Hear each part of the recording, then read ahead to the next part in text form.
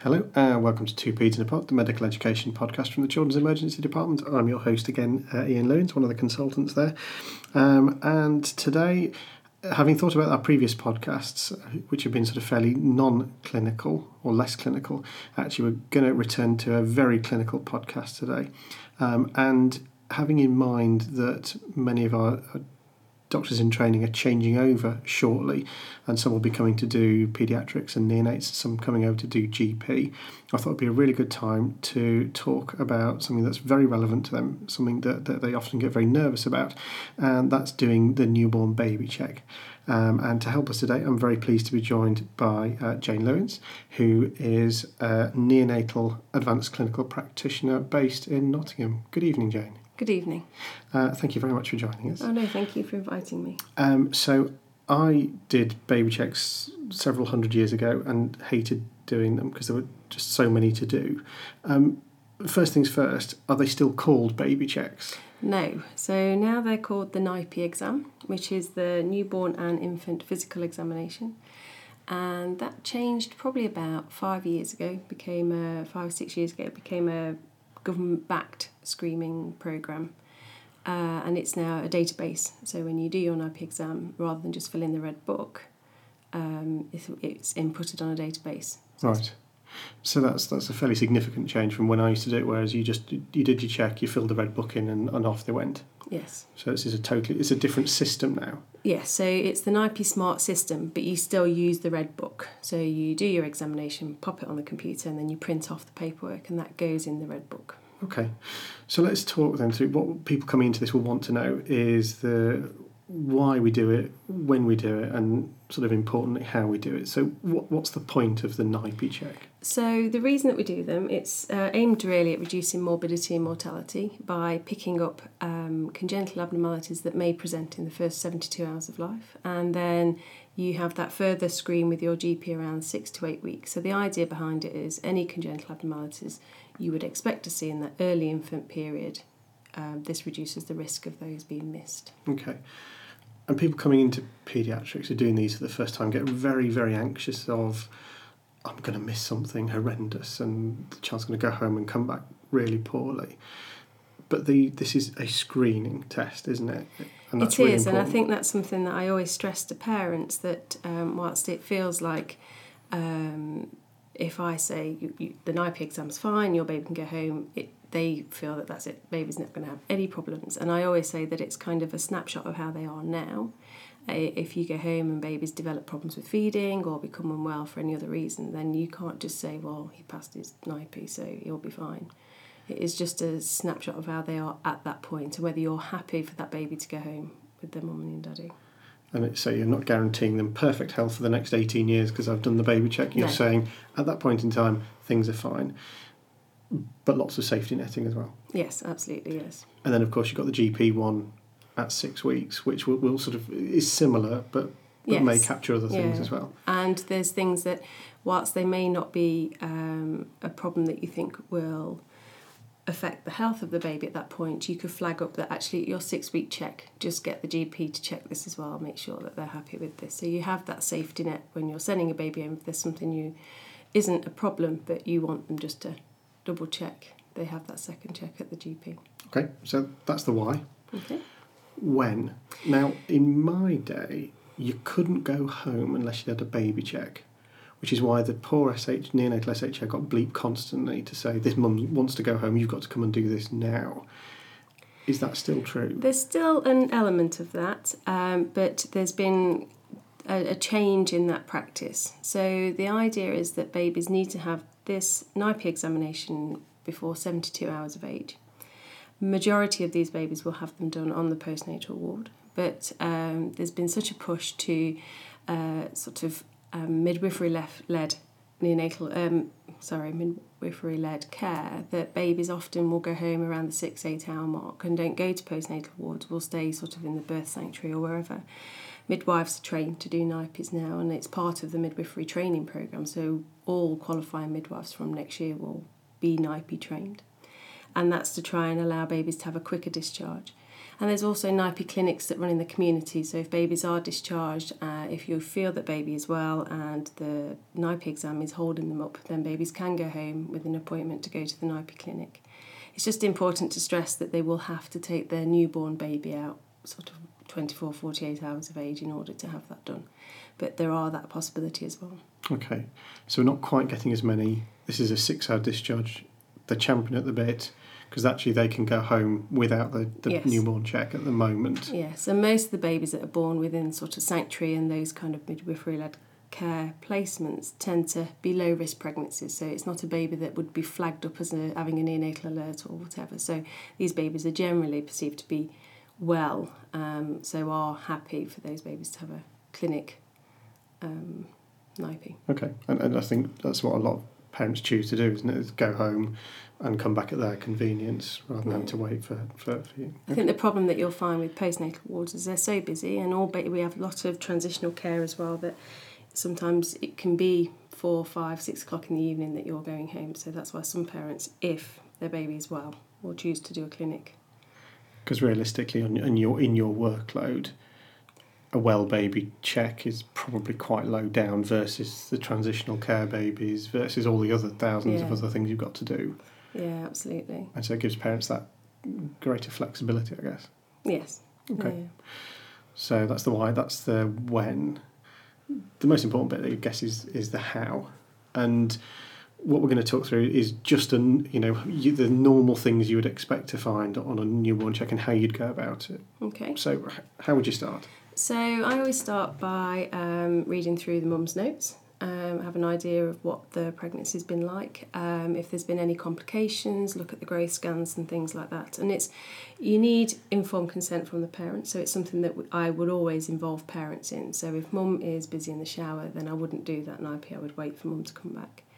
And then start just getting a bit of information from mum, how she's been in a pregnancy, if she's had any health problems, any medication she's been on, and any kind of family history problems that are relevant. So there's 4 themes really. There's lots of things, it's a head-to-toe examination, but there's 4 main themes that we check for congenital problems, and we ask parents if there's any direct family history with things like heart, hips, eyes, and then the other 4th element is the testy and scrotum. Okay.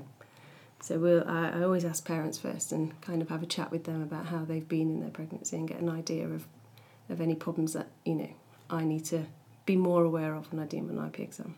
Do parents have to give sort of written consent for it, or is it an implied It's an assent implied, so you need to just explain what it is you're doing, why you're doing it, and if they're happy for me to do that exam. Okay. And did parents ever say no? I've never had a parent say no. I don't know if they feel they can't. I think most parents, if somebody's going to say, I just want to make sure your baby's well, would be quite happy for you to do that. Okay. All right. Okay, so a bit of a background read, Yep. which is probably more than I ever did, if I'm completely honest. Read the notes, check through mum's history, check through the family history, and then you go and have a look at this delightful child. Yes. So I always start head to toe, so the first thing you come to is the head. Babies can often have instrumental deliveries with ventouse or forceps, so I always check the scalp, see if there's any bruising, any swelling, any marks. Look for the fontanelle. You want to feel the fontanelle, make sure it's not bulging or sunken, that it feels like a normal fontanelle. Check the suture lines and make sure they're not fused or gaping, so those sorts of things I'll look for. And then kind of move down, look at the face generally, the appearance of the face, look at the eyes, look at the ears, make sure they're kind of where they should be. Then I will look at, you sort of want to make sure that it's symmetrical. Moving down, then sort of check for the jaw, make sure the jaw looks normal, not too small, things that might stand out to you as being an obvious problem. So I just have a general look at the head, and then. And this is sort of for kind of dysmorphic features, isn't it? Yes. So you're looking at the shape of the eyes, the position of the eyes, if there's epicanthic folds, if they're slanting downwards, if they're almond shapes. They might just sort of trigger that there might be a genetic or chromosomal issue with the baby. So I just generally have a look before I do anything, how the baby's lying and the posturing and things like that.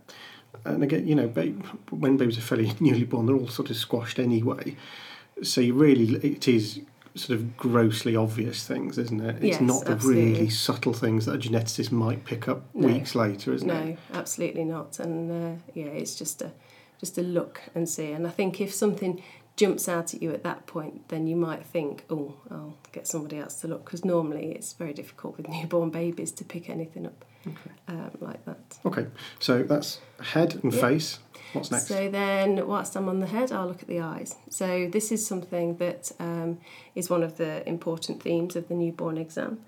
And so I want to look for the eyes itself, if there's any discharge, any redness. Sometimes if the sclera, the white of the eyes, is red, then that's an indication of infection. So have a good look at the eye. You can sometimes, with birth trauma, get some conjunctival bleeding. Again, that's something that I look for to see if there's any evidence of that. And then you want to check the red reflexes. So that's a really important check that we do for babies. You want to make sure that both eyes have a red reflex present. And the absence of that can sometimes indicate cataract or retinoblastoma. So if you can't see a red reflex, that has to be a senior review, and then from that point decide what would happen. Okay, so if your red reflex is absent, you're not trying to make a diagnosis per se, you're just sort of saying, actually, I flagged this up as this is not right. You might get somebody else to have a look, and then if they go, I agree, then you're kind of looking at an ophthalmologist to have a look at them realistically. Yes, absolutely. So you wouldn't say to parents, this is what I think the problem is. You would just say that I can't see the red reflexes, and it's very difficult with newborn babies. Their eyes are a bit puffy, they don't open their eyes for you. That actually it's sometimes just a mechanical thing, and then somebody else in a darker room holding the baby differently will see the red reflexes. So I wouldn't want to worry parents. It's very rare. It's sort of 2 to 3 in 10,000 babies have an absent red reflex. So it's not something that you see commonly, but it can be more of a baby won't open their eyes properly for me. Okay, and when you're recording these in the NIPE or the Red Book, are you just sort of ticking no problem tick, or if you detect something, do you physically write it somewhere? So when you come back to your smart system and it brings up all your examinations that you've done, you'll tick that both red reflexes are present, and if there isn't, you'll tick no, and then there's a comments box, and then in there you'll write what your examination found and what your measures are, which are normally a senior review. Okay. And then when the senior person reviews, they then also have to go in and write what they've found. And if they found it absent, then they will have to do the referral. Okay. With that electronic bit, do the parents get a copy of that? So if whatever I've written and whatever the senior review has been, when that's then printed off, that copy goes in the Red Book, and the parents will be able to see exactly what was done. Right. And if a referral's made, they'll get a copy of what that referral letter says. Okay, so it's very clear everybody gets that, because one of the things in ED that we sort of get asked to see occasionally is by a midwife is a child with a subconjunctival hemorrhage, and it says this wasn't documented on the baby check, and then is this present from birth, is this occurred afterwards? So I guess it's really important if you're seeing something to document it. Yeah, I think in Nottingham, where we are, we have the body map, and that's where any marks or anything like that would be documented on. So we have the diagram of the body front and back, and also the eyes, and if there was any kind of bleeds or anything like that, we would document that on the body map. Not all trusts and not all hospitals use a body map, so I don't know how. I think you would have to record it within the smart system, which there's options to do that. There's notes after everything that you see, so there's the option to do that, but we would also document it on the body map. That seems very sensible. I think there's a copy of that will stay with the parents. The top copy always goes in the baby or the mum's notes, so that it can't be added to afterwards. Okay. So it's eyes. Yep, okay, face. So we've looked at the eyes. Where's next? So I look at the ears, look for any skin creases, any ear tags, that the ears are normally formed. there's no deformity. And then I'll move on to the mouth. Okay. So have a good look at the mouth. You want to check for a cleft lip. A cleft lip's very obvious to see, but also a cleft palate, and it's really important that we do that examination. This can have long-term problems for babies when we miss a cleft palate for their feeding and their development and their speech. And it's always important to do it with a tongue depressor and a light source, not just wait for babies to cry and have a little look in there. Okay. I always use a tongue depressor and a light source to make sure I can see that the palate goes back. Do you stick your finger in at all to have a feel? No. Okay. No. That's what I did. That's how you used to do. That's how you used to check for the palate. But it's advised now by the cleft team that you use a tongue depressor and a light source. People have found that the very small ones right at the back get missed if you just stick your finger in. Okay. Look for any lumps and bumps, if there's teeth or cysts or anything like that. Look at the tongue. I always see if the tongue's the normal size, if there's a tongue tie. And then I'll check the reflexes as well for the gag and the suck. And again, have a good look at the jaw to make sure that that's all formed properly. And then check the neck. Have a look for any extra skin that you see around the neck or any swelling. And then look towards the clavicles. Babies that are born, the macrosomic babies, the big babies that get a little bit stuck or shoulder dystocia, can sometimes have problems with the clavicles and can suffer like an Erb's palsy, where they damage their brachial plexus. So I always have a look along the clavicles and see that they're even, that there's symmetry there. It's very slight when you see a fracture to a clavicle. It's just a slight dimple. So it's really important to have a look at them and not just quickly glance. So I have a good look there. And I guess that's where going back to mum's notes is really important. To say, actually, was this a big baby with a difficult delivery and some yanking involved potentially, if you're thinking clavicle and Erb's palsy? Yeah, and I think it's mums can forget quite quickly. And forget to tell you things like that. So I always look at grey scans, always look for things like that to see whether or not baby was big. And so I always check those bits before I move on to look at their arms. Yeah. And I tend to, same with the legs, hold their arms out nice and straight, and you should find that they're symmetrical. Any skin creases that babies have should be in the same place. It gives you an idea that the shoulders are even. And then move on to the body, to the trunk. So my first thing that I would do then is listen to the heart. Okay. And I'm listening for the rate and the rhythm. Baby's heart rate should be anywhere between 90 and 130. And I'm listening for that nice steady rhythm and no added sound. So I don't want to hear a murmur. Babies, we tend to do the newborn exam after 12 hours, and babies before that time can still have the murmur that you have with the transition to exuterine life. So I want to make sure that baby doesn't have a murmur. The first line that we do if baby does is explain to parents that most often these are benign murmurs and that the duct will close itself. But babies then have to stay in until they're 24 hours of age, and then you have another listen. Oh, right. And then if the murmur's still there, then it's a senior review. Where they go to the neonatal unit. So is that 24 hours after birth or 24 hours after your first check? After birth. Okay. Yeah, so once they're 24 hours of age, we could have another listen. Right. Most common PDA sort of duct murmurs have gone by that point. So if it persists, then they'll have just a review on the neonatal unit, 4 limb BP, we check oxygen saturations, and if baby's stable and well and it sounds like it's just a benign murmur, then they go home and come back to murmur clinic sort of a couple of weeks later. Okay, and that's sort of pre the 6-week check with the GP, so it's an additional. Yeah.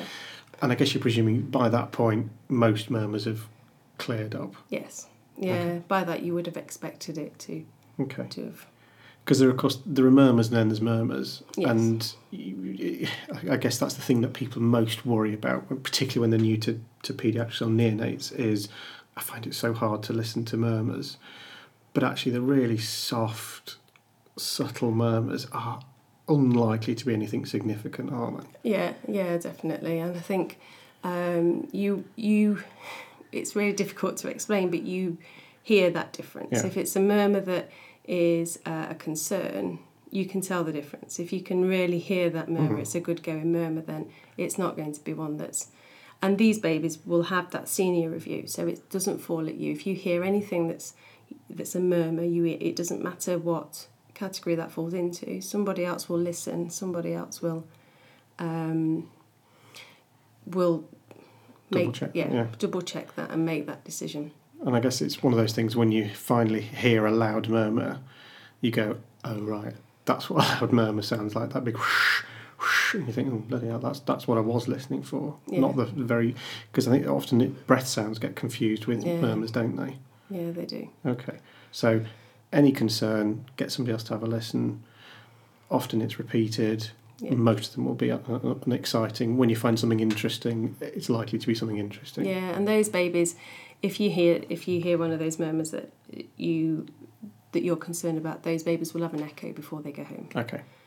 So they wouldn't be discharged without investigation. Okay, that's hearts. Okay, and then I will listen to the chest, listen to the breath sounds. You want to have nice equal air entry, right to left.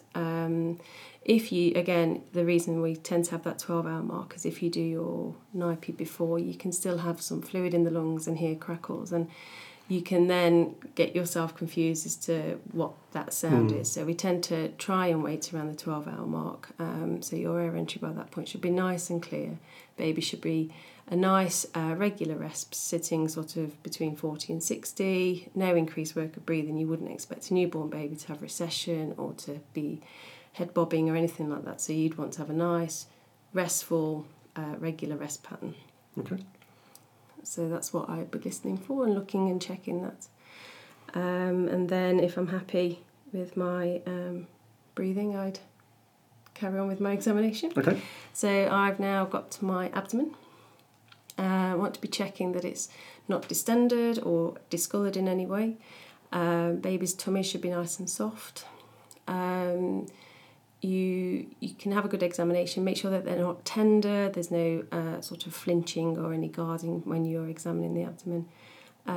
You're making sure you can't feel kind of any loops or masses or anything like that. Sometimes you can feel a liver edge when you're examining babies. Shouldn't be any more than 1 centimetre. Okay.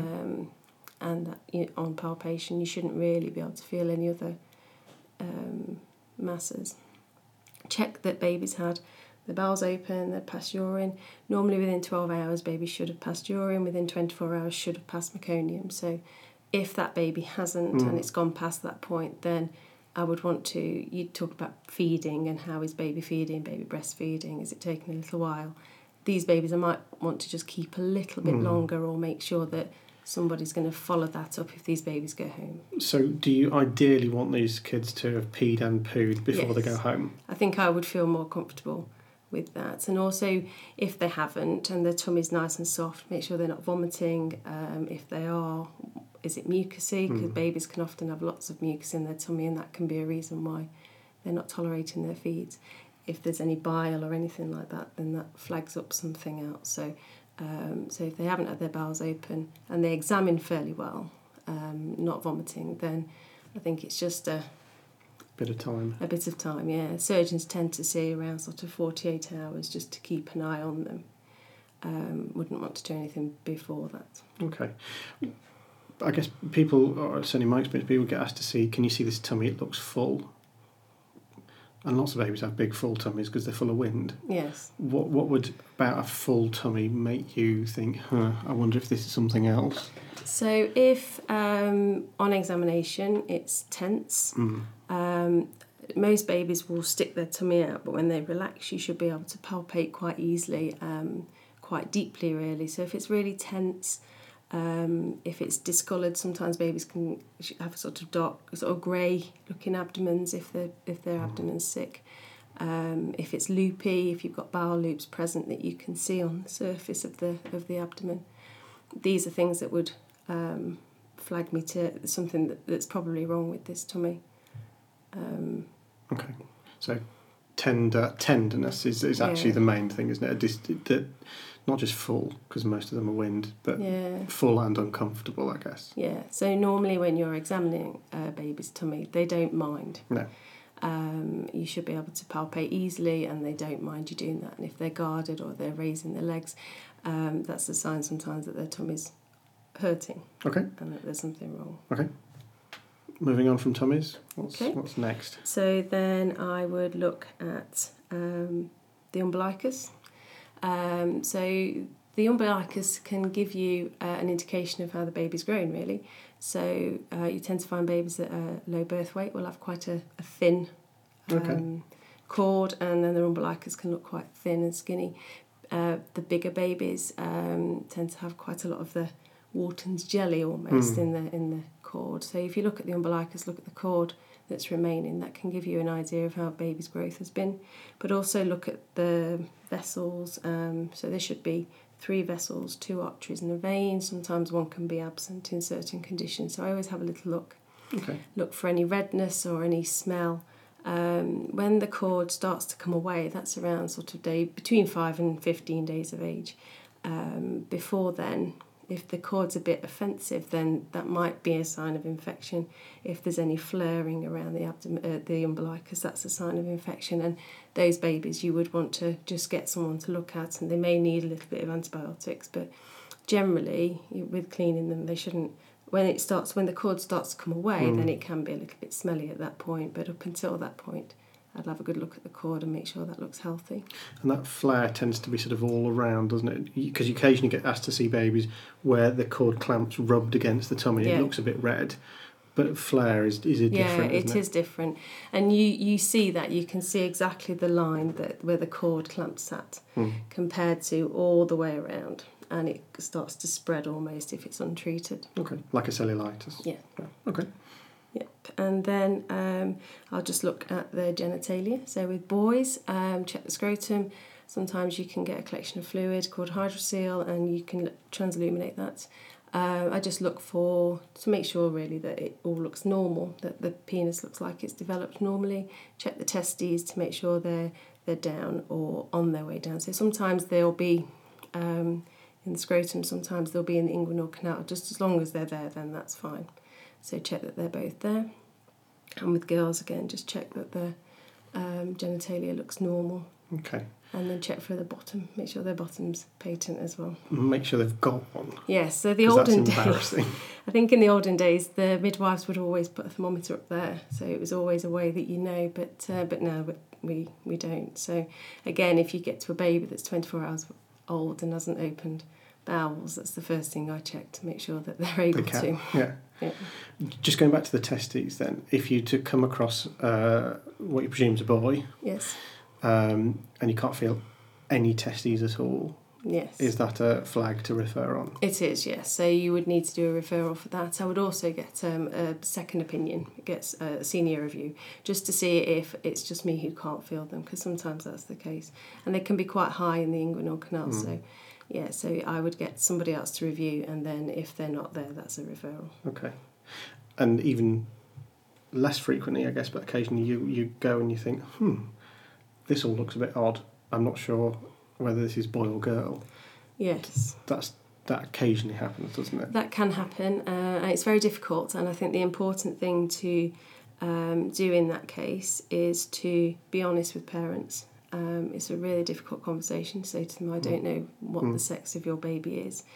Because, of course, that's the first thing parents always ask. Yeah. Is it boy or girl? And somebody's often said, it's a... Yes. So they can often, at first glance, you could say that it's a girl, and then on closer inspection think, actually, I'm not sure it is. These babies would need a referral. You'd need to talk to parents and just say, and I think the hardest thing parents find at that point is, how do they tell their family and friends what, and I think that's the most difficult thing for them. It's not something they'll get an answer on straight away either, so it's very difficult. Okay. So, genitalia, bumhole. Yep. What's next? Hips? So hips, yes. So hips is another theme that comes up with as an important part of the newborn exam. And 1 to 2 babies in every 100 births will have some hip dysplasia or problems with their hips. So I always ask if there's a family history. Have you had previous babies, previous children with dislocatable hips? Have you had dislocatable hips yourself? And also check the birth presentation. So if babies were breached, then there's more likely to be a problem with the hip development. And then do the hip examination. And the idea behind that is that you want to check that babies have a good range of movement and that their hips don't dislocate or click on the examination. There's 2 tests that we do. It's the Barlow's and the Ortolani, Ortolani and Barlow. And the idea is that one opens the hip joint up, and the other you put pressure down. So you're almost trying to slide the hips out. So you're trying to click them out and slide them out. If done properly, that will be able to tell you if your baby has a dislocatable hip. It's a very difficult test to do, I think. Very difficult test to be confident you get right. Have to be on a very hard, flat surface. Most babies are done leaning over their little cots or on the mum's bed. So it's a very difficult test to do to get a definite result. Okay. We're talking about clicky. I mean, that's the thing that, we used to get thousands and thousands of kids with clicky hips, and they all had ultrasounds, and virtually none of them had anything wrong with them. Have we moved past clicky hips? So at the moment in Nottingham, it's still something we would refer for, but that is changing, and clicky hips we're no longer going to be putting a referral in for. It will only be dislocated hips or babies that are breech at 36 weeks or more of pregnancy. They will then have the hip ultrasound sort of around 12 weeks of life. Okay. And again, in my experience, it's there's lots of variation of normal. When you feel a properly dislocated or dislocatable hip, and you go, oh, bloody hell. It clunks. That's what it feels like. Yeah. And you go, okay, all those ones that I've sent to clinic before, they weren't anything. This is a proper one. Yeah. Okay. Yeah. Okay. The other thing I would do as well with looking at the hips would just be to look at the legs. Okay. So again, with the arms, you stretch the legs out. The fat creases that babies have on their legs should be even, should match either side. And if one's longer than the other, that gives you an indication that one of the hips may be misaligned. So I'd do that test as well, just to make sure the legs look equal. Okay. And when you're saying, what was the sort of rate of... So 1 to 2 babies per 1,000 will need some kind of treatment for a hip dysplasia. So common enough? Yeah. Okay, yeah. 1 to 2 per 1,000. All right, okay. Okay, and then at that point, I'll turn them over and have a look at their back. So I want to see a nice straight spine, no curvature of the spine, and then check for things. You can find things that are associated with spina bifida, so look for hair tufts or any dimples, any kind of tags, skin tags as well. With a dimple, you want to make sure that it ends, that it doesn't, you can see the end of it. And it's very difficult with skin tufts of hair that you see at the bottom, hair tufts, because lots of babies have lots of hair when they're born, and it's very furry. This is different. When you see a hair tuft, it's quite noticeable. It's a sort of circle of quite long hair, not the fuzzy sort of hair that babies are born with. Okay.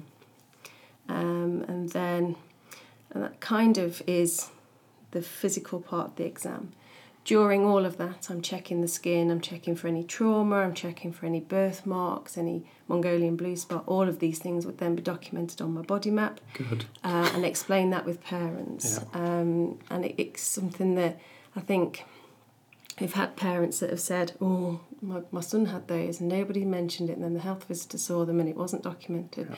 And I always stress the importance of any marks that you see, you discuss them with parents. So some babies will need antibiotics and they'll often have bruises on their hands or their feet where they've had blood sampling and cannulas. Just to explain to parents that's what it is. I'm writing it on the form so that anybody else who comes and sees your baby in a week's time can say, oh, that's where that's from. So I document those things. Check for the behaviour, see how they're examining, see what their tone's like and their movement. I want to make sure the babies aren't floppy or hypertonic, that the cry sounds normal. And then I check for their reflexes. Yeah, the best bit. So reflexes in the neonate differ from those that in children. So I think for any trainee that's coming to do neonates, if they've been used to children, whilst they have sort of the knee, bicep, ankle reflexes, they also have some extra ones that you wouldn't see in any other patient group. So we check for the Moro reflex, which is the startle reflex. That's the one where you drop the baby, or look like you're going to drop the baby. Don't drop the baby, do catch it. But you'll have that startle reflex. That's one that we check for. And we'll check for, some babies will have a stepping reflex. So if you hold them in an upright position, they automatically step with their feet. And you go, oh, look, he's walking. And everyone laughs. Yes. And that only lasts for the first week of life. So that's something that you'll only see in a newborn baby. I always check that babies are rooting, have a good suck, have a gag reflex, check for the plantar and the palmar reflexes as well. And then I have a look at their growth, see what their weight is, make sure I can look on a growth chart where their head, circumference and their weight plots, just to make sure that this baby's grown symmetrical and there's not been any problem kind of later in the pregnancy or anything that might have affected growth. Okay. So it's whilst it's a screen, it's still fairly comprehensive examination. Yes. How long does it roughly take you to do everything from the examination and the filling the red book in and the doing the NIPE stuff? So you'll probably, I think I probably spend 30, 40 minutes doing each NIPE. And that's so much longer now with the computer system because you have to tick that you've checked all these things. So when it was the red book, there was 5 things and you could just tick, circle, circle, circle, sign your name, that was it, done. And it used to be probably 5-10 minutes and you could do them by the bed. But now you kind of have to say that you've checked all of these things. It comes up on the smart system. So when you come to click at the end, so you've done your examination, you're happy that everything's normal, and then you have 4 pages to make sure you're ticking everything, that you've checked everything. And it's all the things down to family history and then feeding and all of these things that you've checked to make sure that everything's been investigated, what milk they're on and all of those things. Right. So it's way more detailed than it used to be. Yes, it is, yeah. I'm so glad I don't do them.